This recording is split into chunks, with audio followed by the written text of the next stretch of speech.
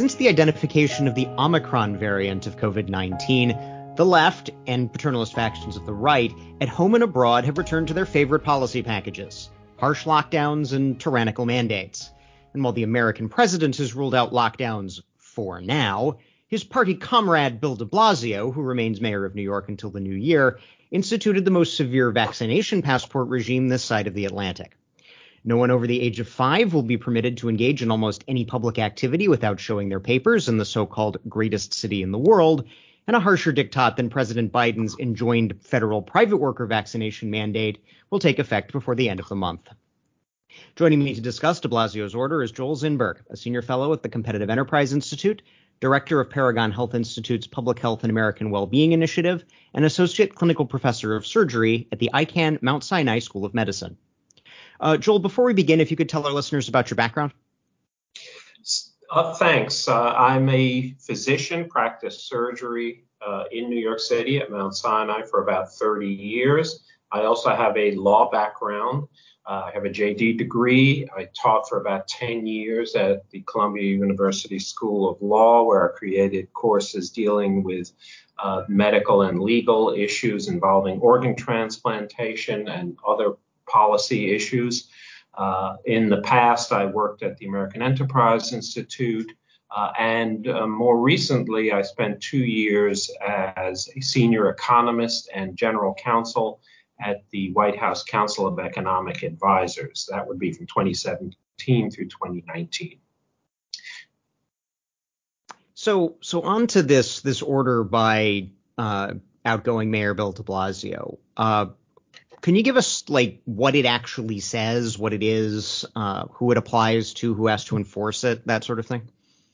Well, it really has two sort of major components. One, and probably the one that's gotten the most attention, has been his mandate for the approximately 184,000 private businesses in the city. And it requires them to ensure that their employees have at least one vaccine dose by December 27th. And this is vaccinated or fired. There isn't a testing out like there is. Correct. Correct. There's no opportunity to test out. There's also it's unclear. He haven't provided all the details, but it looks like any kind of exemptions are going to be extremely limited. It doesn't appear that they're going to have any sort of exemption for people who can document natural immunity because they've had COVID in the past and recovered. And the second component is really what you described before, this notion that people sort of tightening up on the requirements that people demonstrate vaccination before they enter various public places, and going down as low as 5-year-olds. And my understanding as a layman of the actual scientific debate over approving the vaccine for kids, the COVID vaccine for kids, was that they were the people who actually, judged the worthiness or the appropriateness of the for the kids. It's still an emergency use authorization, right? That's correct. The people so the FDA officials, the CDC officials who made the yes, you should emergency use authorize this, is that they were very hesitant to make this mandatory, or they were not necessarily supportive of making it mandatory. Is that your understanding? Well, look, the folks who go through that process are not in the business of deciding whether it's mandatory or not for any age. They're really just they're making recommendations. There are two processes. There's the FDA and the CDC, and the FDA just makes a determination whether they think it's safe and effective for the particular indication, and here it would be, for disease prevention in a particular age group. And then the CDC makes recommendations on vaccinations where they think it's appropriate. And again, they can make considerations of the age group. Neither of those bodies makes recommendations on making it mandatory in particular. The mandatoriness or not mandatoriness is something that's generally made at the local level, state and local government levels. And so, it's not a consideration. So I think they had other concerns with the lower age groups because it's very clear that COVID is not a severe disease for young people. If the number of fatalities in the under 18 age group is it's just a few hundred, and when you consider the tens of millions of people who fall into that age group, it's pretty small. I mean, and when considering the sort of level of background risk that it poses to children of this age, that a couple hundred, how does that compare to a average flu year, and how much does that compare to a bad flu year? Well, look, flu is in general a more compelling risk for younger people than COVID has proven to be, particularly in bad flu years. So you would get that many fatalities in a single bad flu year. Now, excuse me, that doesn't mean that this is not an unimportant problem. Obviously, any death, particularly of a child, is really devastating. And there are other considerations. COVID aside, death is not the only thing. People who seem to have other complications from the disease. There's a syndrome that involves long-term inflammation that it can be, which thankfully most kids recover from, but it still takes them, it's quite a bad syndrome, and that's another reason you don't want these kids getting COVID in the first place. And then, of course, there's the consideration of kids could be sort of transmitters of COVID to older people who are in a more vulnerable category. So what's the justification for, again, this vaccine passport regime? Because what at least as a layman, what I see is regions, populations get COVID no matter what they do. That it doesn't matter how hard you lock down. It doesn't matter whether you don't lock down at all. It doesn't matter whether you protect the elderly or don't protect the elderly. It doesn't matter whether you have lots of vaccinations. I mean, Florida had a pretty high vaccination rate going into Delta, and they got hit harder than anywhere since the first wave. Yet we are really making what I see as substantial impingements on personal liberty here.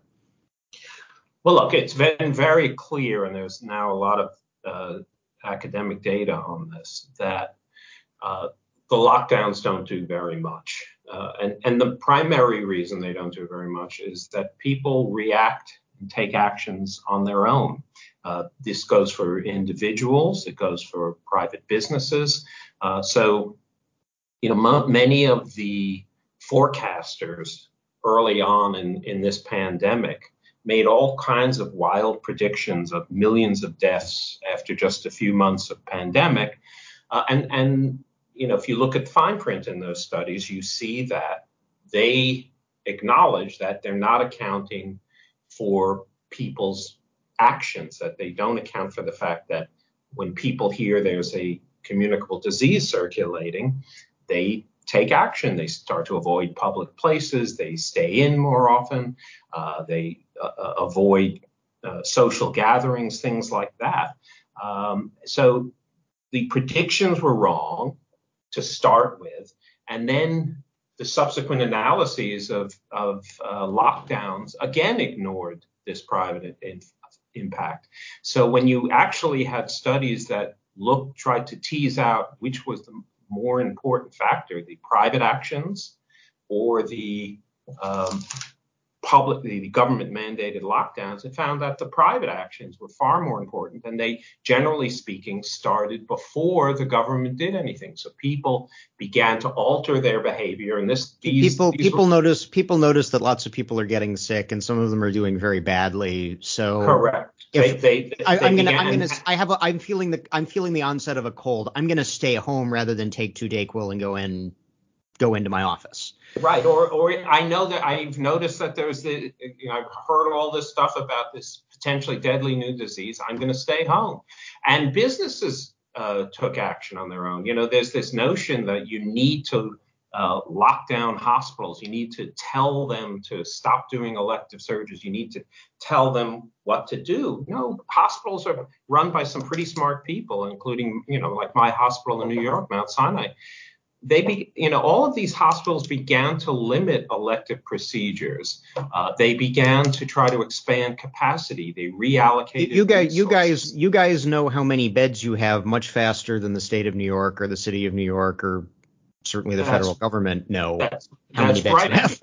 That's correct. And they also know, for example, we have 20 recovery room beds. We can reallocate those to ICU, COVID ICU beds. And we know we have this empty space over here. We can put another 10 beds over there. We know we have people who anesthesiologists who can function as critical care doctors, because we'll take them out of the operating room and make them run these new ICUs. So this is the type of thing where it was the private enterprises knew better, and they were much more nimble than the federal government, or in many cases even the state governments.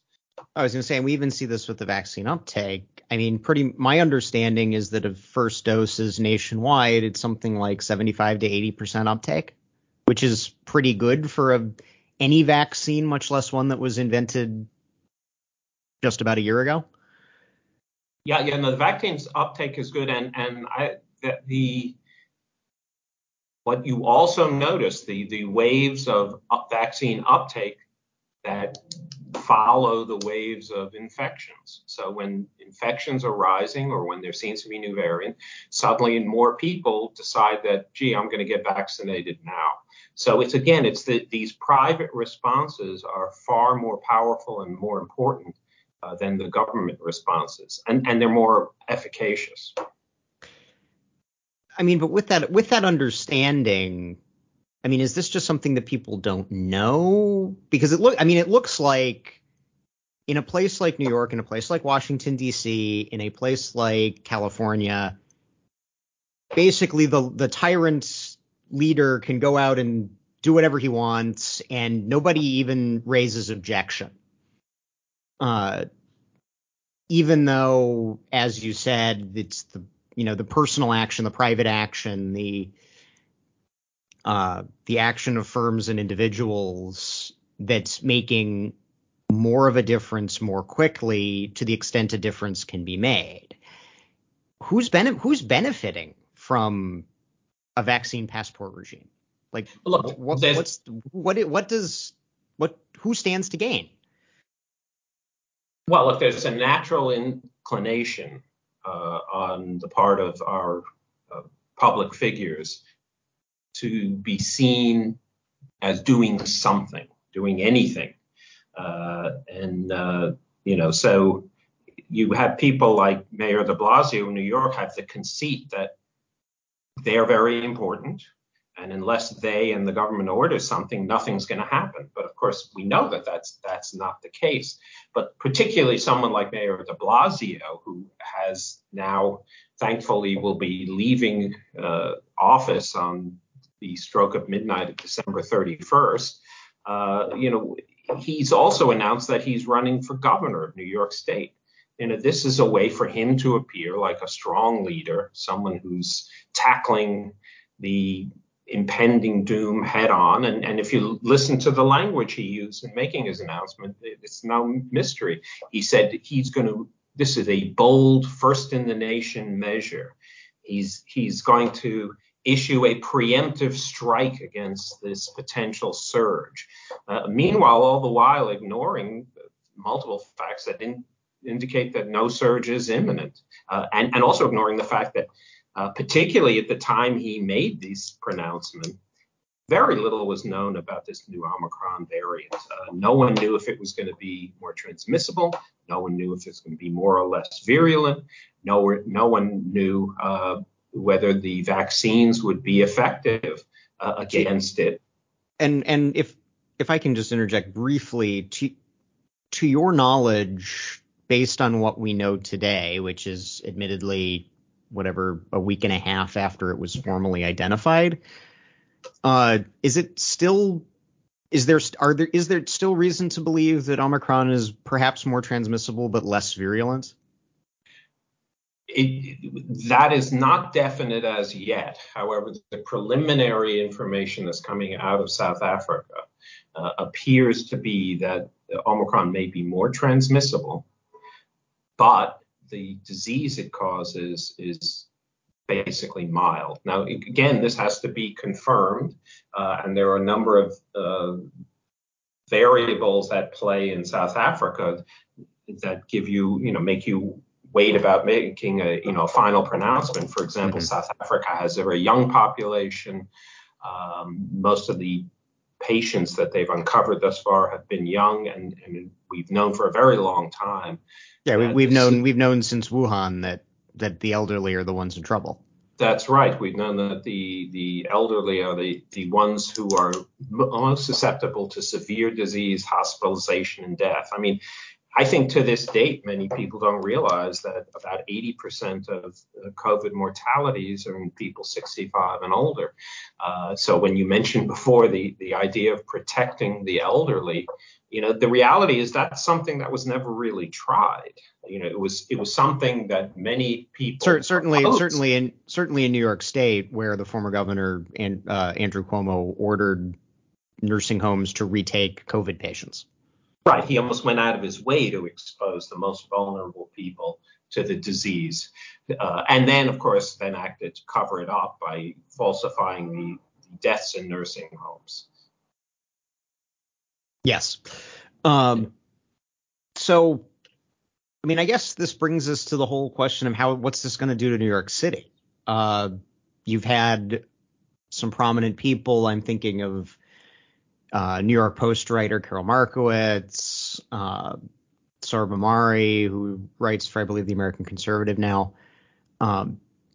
They stuck it out through the first lockdown. They stuck it out through COVID itself, which hit New York first and hit New York very hard.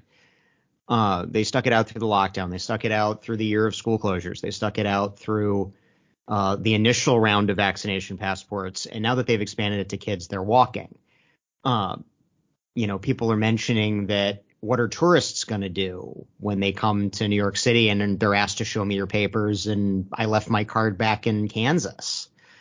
Where's the city going to go from here? Because it looks like this may be not all by itself, but combined with, changes to criminal justice policy at the state level, changes to, the social and economic policies of New York State. Are we looking at another 20 years of decline and decay, the sort of the pre-Giuliani era all over again? Well, there are lots of reasons to be concerned about that. I don't know that the pandemic is the primary one, but in the shorter term, I think you really have to worry about the economic recovery of the city. The city is just starting to return to normal. People are starting to go back to work. Yet the unemployment rate is still substantially higher, both in New York State and particularly New York City, than it is around the rest of the country. We're about twice as high. So we ought to be thinking about how do we get business going here. And leisure and hospitality is a big industry in New York City, and people are just not going to want to come if all of these restrictions keep the things that attract visitors to New York in the first place from happening.